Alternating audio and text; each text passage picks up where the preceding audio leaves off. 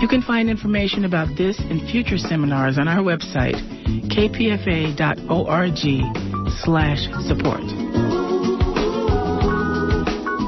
You are listening to KPFA 94.1 in Berkeley, KPFB 89.3 in Berkeley, KFCF 88.1 in Fresno, and online at kpfa.org. Nice and tidy, it's a rule I learned in school. Get your money every Friday, happy endings are the rule. So divide up those in darkness from the ones who walk in light. Light 'em up, boys, there's your picture. Drop the shadows out of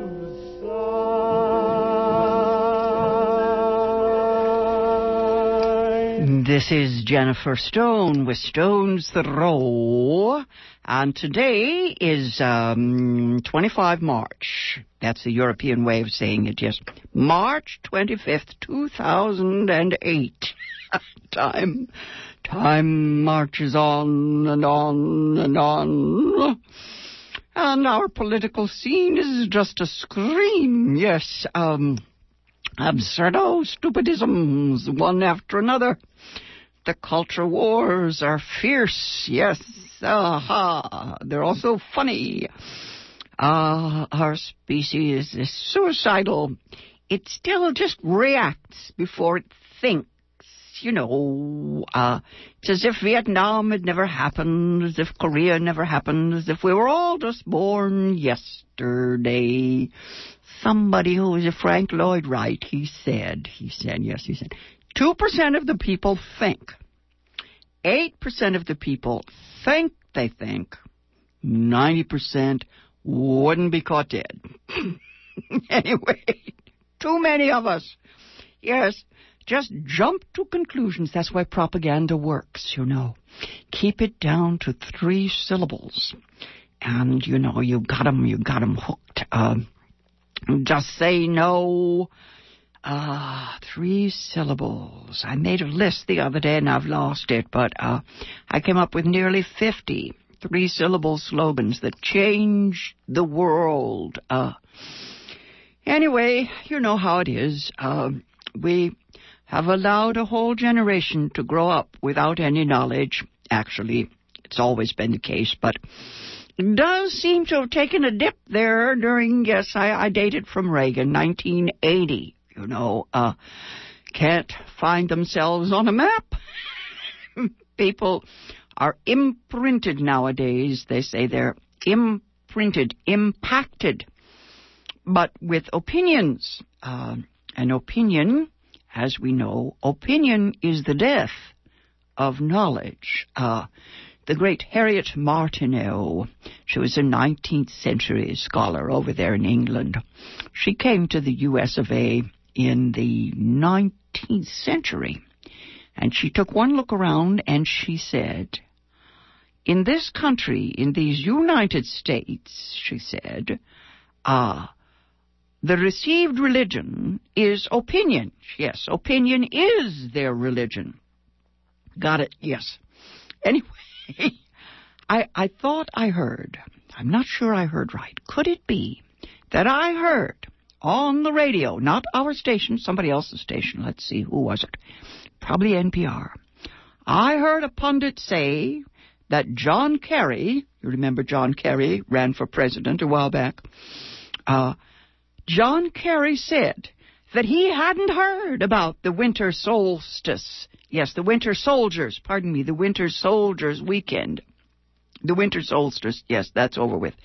Winter soldiers here, I've got it. It's been in, apparently these days, you can switch it off, folks. You know, you can avoid, what's going on right in front of you. All you have to do is press the right buttons on your mass media, and you can shut out everything that matters. You can limit yourself to certain input. You can listen to Rush Limbaugh 24 hours a day. Anyway, I don't see how a human being could have avoided the 3 days of traumatic tales told by those soldiers, the winter soldiers, the guys who were disillusioned by their service in Iraq and Afghanistan. That is the most recent set of disillusioned military men. Of course, John Kerry was one of the originals, the original winter soldiers back in the day. Pardon me, footnote here. The winter soldiers, it dates back from that poem about winter soldiers and sunshine patriots. That was from our revolution. But the first time that the boys came up with this winter soldiers conference, it was John Kerry back in the day when the Vietnam War had shattered our national psyche. You know, it was one of those episodes, they call them consciousness-raising episodes. How do you like that? Yeah. Then along came George Bush Sr., George the First. And after the first Gulf War, he said, we have kicked the Vietnam syndrome. You know, kicked it in the posterior. Anyway, meaning we had got our manhood back. It's all about manhood. Anyway, I have to tell you, I can't take it anymore. I simply cannot handle this deja vu factor. I am 74 years of age, and I cannot be expected to watch these reruns forever. I don't know where I'm going, but I'm going to leave. What is it, that Jello Biafra line? He says, don't get out of the boat. Right, I'm going to get a boat on the high seas and never get out of the boat. Anyway, I have talked in the past too much about the Vietnam War. It destroyed my kid brother. My father was pretty much shattered by World War II, although that did have a different spin. He was a doctor over in the South Pacific. My kid brother, I've told his story so many times, and I still get the shakes when I remember promising my mother to take care of him right. That is my kid brother, he was 9 years old, Mikey was, when Mother died, and I was 13, and he is a quadriplegic, not from wounds in the war. He was a Navy frogman. He was terrified of swimming. I remember teaching him to swim down in La Jolla in Southern California. If only I hadn't taught him to be such a good swimmer. Anyway, he did underwater demolition, and most of his friends were either drowned or blown up after a decade in Vietnam. He came back to the United States an alcoholic. His disability, his quadriplegia, was the result of a fight he had with the police in San Francisco. Police threw him down a stairwell, broke his neck, as far as I can get the story straight. In any case, he had lost his humanity by then. I can't go on mourning his loss. What I feel is the pain that his 3 sons will carry all their lives. Wars do not end. This thing is never over. There is no closure. Right, closure, right. See the graves, the earth, yes. That is not the end. There's always a warrior caste waiting in the wings to make a comeback. Yes, they get aroused, and here we go again. From Rambo to, what was that fella's name? Timothy McVeigh. I remember Timothy McVeigh. Euro-American white boys. Timothy McVeigh apparently tried to get in the Green Berets, and he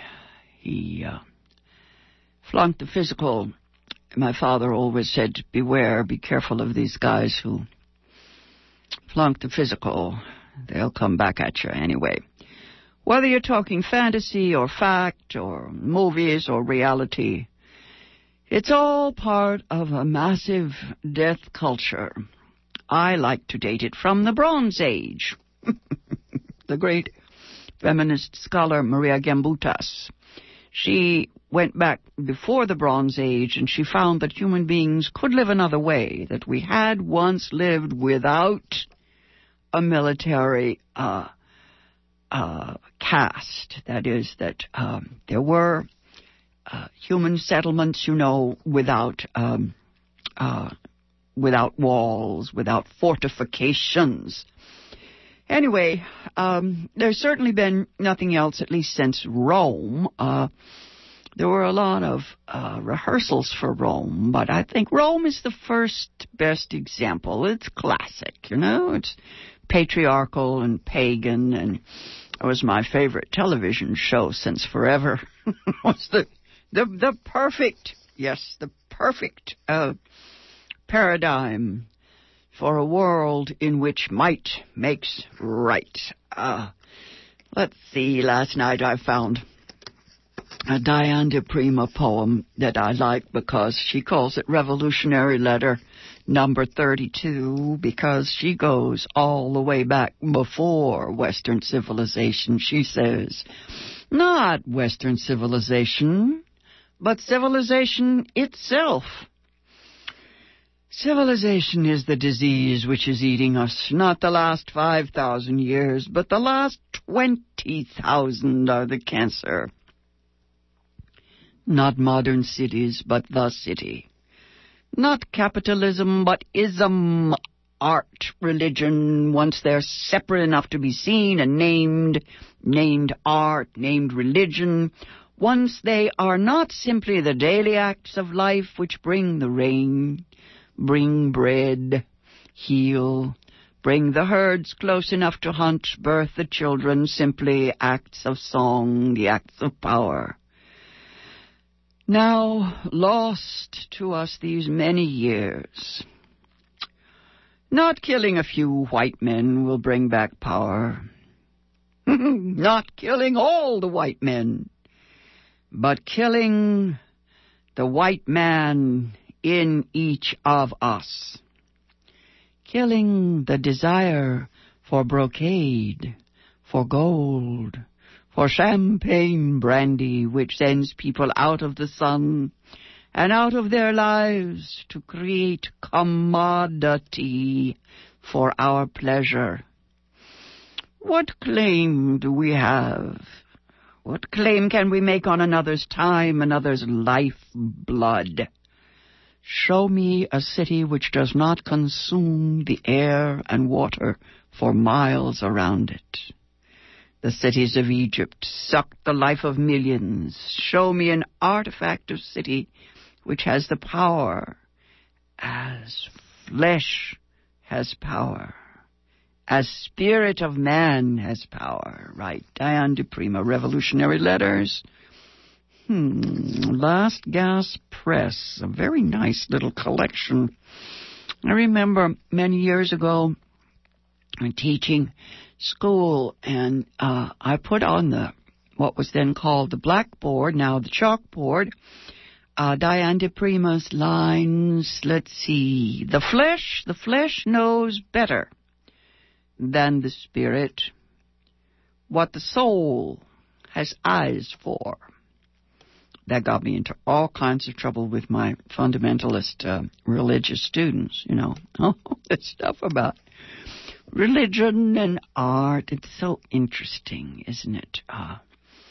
The sacred stuff, all that wonderful sacred stuff gets turned into a commodity. The commodification of man. I saw a young girl on television.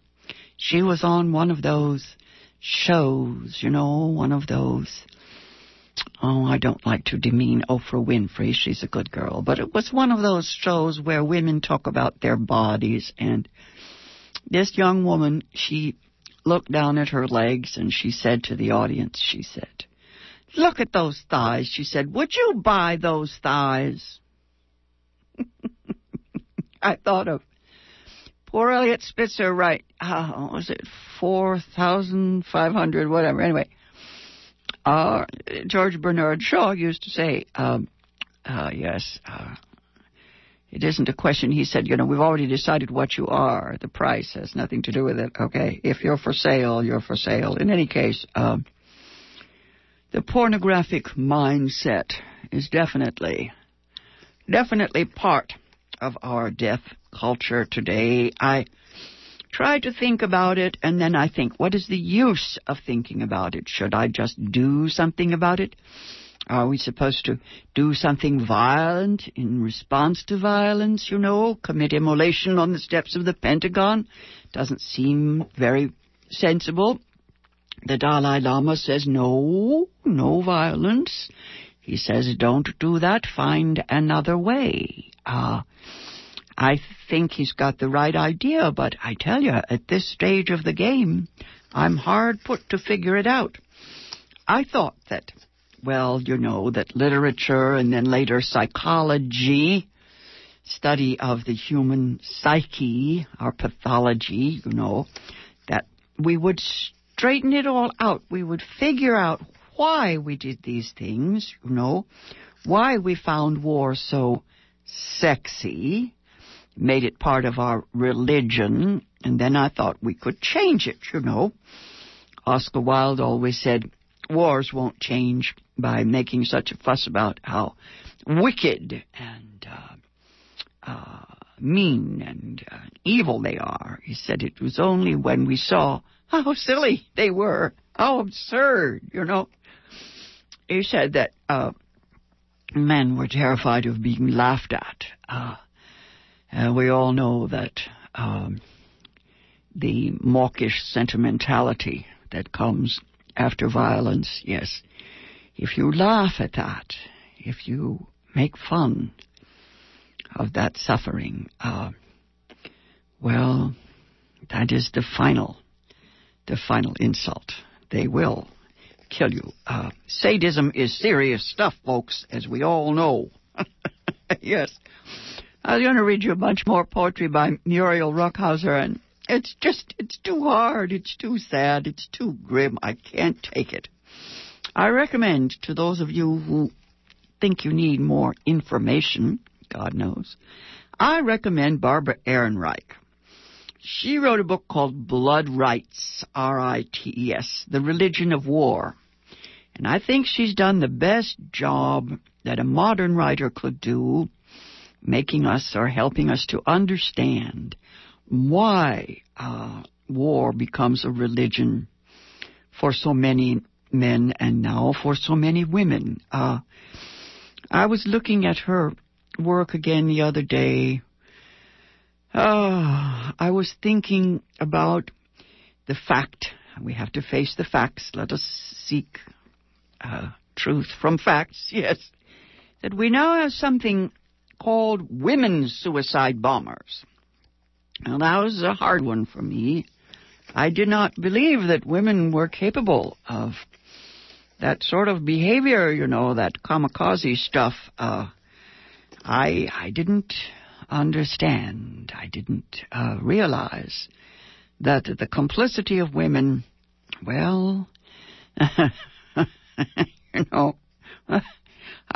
last night I was watching the third episode of John Adams, and there was Abigail Adams.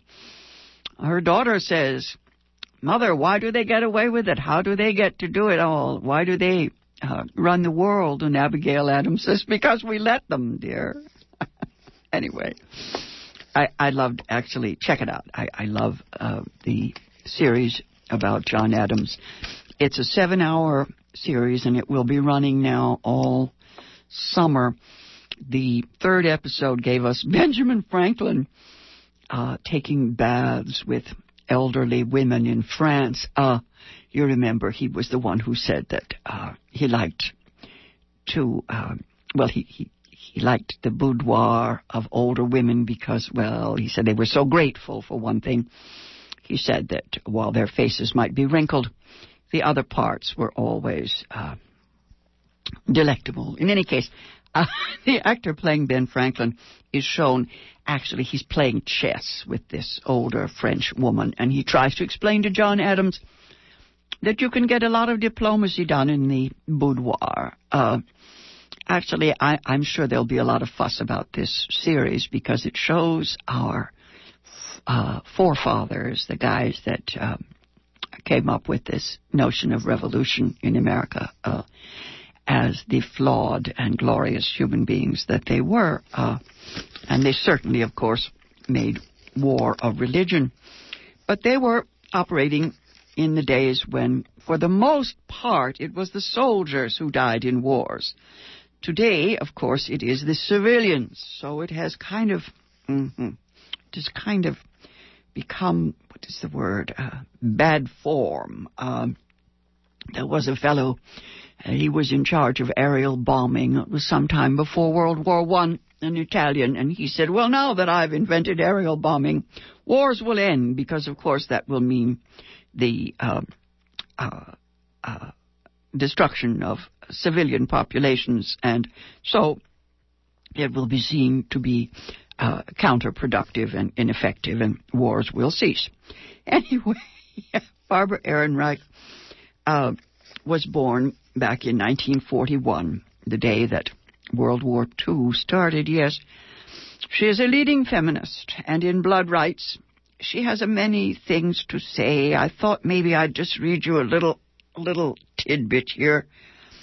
No one needs to be told that the warrior culture can be, it's perennial as the grass, you know. What was it, a woman the other day, she was talking about motherhood, and she said she thought her little boy had been born saying, vroom, vroom. I thought that too. I think you can change vroom, vroom into something that is not necessarily, that necessarily results in death. I think you can vroom, vroom to the moon or something more interesting.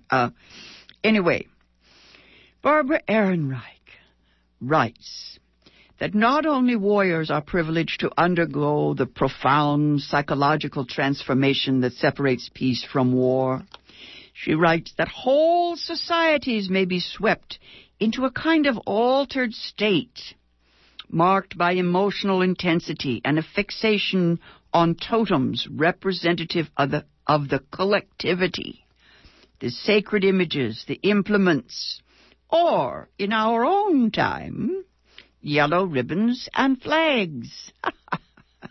My footnote here. The late, great Maggie Schweitzer, who was a programmer here on KPFA, she was always writing these wonderful songs. Gutenberg's Babies was my favorite, but the last one she wrote that I still have a copy of, yes, it led with the line, yes, tie a yellow ribbon round your big red neck. We had some feedback from that one. People were upset. Tie a yellow ribbon round your big red neck. In any case, the sacred images and the implements, the flags, the yellow ribbons.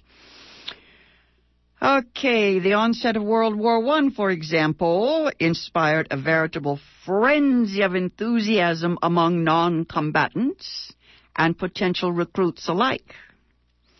And it was not an enthusiasm for killing or loot or imperialist expansion, but something far more uplifting and worthy. In Britain, the public had been overwhelmingly opposed to involvement until the moment war was declared, at which time screaming crowds poured into the streets and surrounded Buckingham Palace for days. In Berlin, the crowds poured out as though a human river had burst its banks and flooded the world. In St. Petersburg, a mob burned the furnishings of the German embassy, while women ripped off their dresses and offered them to soldiers in the middle of a public square. When the United States entered the war, that would have been April 6, 1917, the audience at the New York Metropolitan Opera House stood up and greeted the announcement with long and loud cheers. hardly anyone managed to maintain their composure in the face of the oncoming hostilities.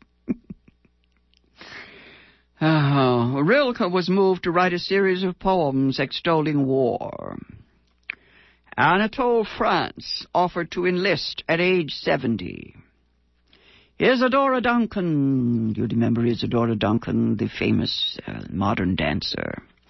Isadora Duncan recalled being all flame and fire over the war. Socialists rallied to their various nations' flags, abandoning the international working class overnight. Many feminists, such as England's Isabella Pankhurst, set the struggle for suffrage aside for an equally militant jingoism and contented themselves with organizing women to support the war effort. Ah, yes. Get behind our guys. One British suffragette wrote, "The war is so horribly exciting. But I cannot live on it," she said. "It is like being drunk all day." Even pacifists like the German novelist Stefan Zweig felt a temptation to put aside their scruples and join this great awakening of the masses prompted by war. In India, a young Gandhi recruited his countrymen to join the British Army. Even Freud, Sigmund Freud, briefly lost perspective, quote, giving all his libido to Austria-Hungary, unquote. But Freud failed to reflect on his own enthusiasm. Otherwise, he would never have hypothesized that men are driven to war by some cruel and murderous instinct. The emotions that overwhelmed Europe in 1914 had little to do with rage or hatred or greed. Rather, they were among the noblest feelings human beings are fortunate enough to experience. Feelings of generosity, community, and submergence in a great and worthy cause. There was little difference, in fact, between the fervor that greeted the war and the emotional underpinnings of the socialist movement, which promised land or bread and peace. Here is a famous historian, Albert O. Hirschman, wrote, "For important sectors of the middle and upper classes, the war came as a release from boredom and emptiness, as a promise of the longed-for community that would transcend social class." Just after the war, the American psychologist G.E. Patridge observed that the mood of war had been, above all, one of ecstasy. This despite the war's acknowledged horrors. Okay, Barbara Ehrenreich goes on to write at great length about the thrill, about the joy of overcoming the pain of death. Let's face it, the human animal is bored to tears, and if he doesn't have one kind of ecstasy, he will go and find himself another. This has been Jennifer Stone. I'll be back on the air again Thursday morning at 8:20. Till then, go easy, and if you can't go easy, go as easy as you can.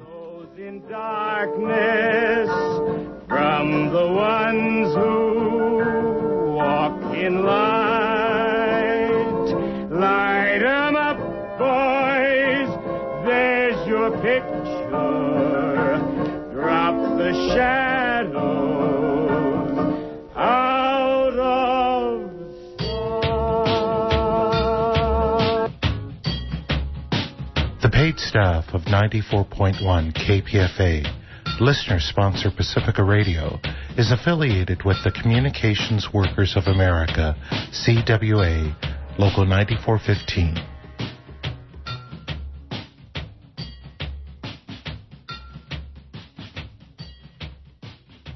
You're listening to KPFA 94.1 in Berkeley, 89.3 KPFB in Berkeley, and 88.1 KFCF in Fresno.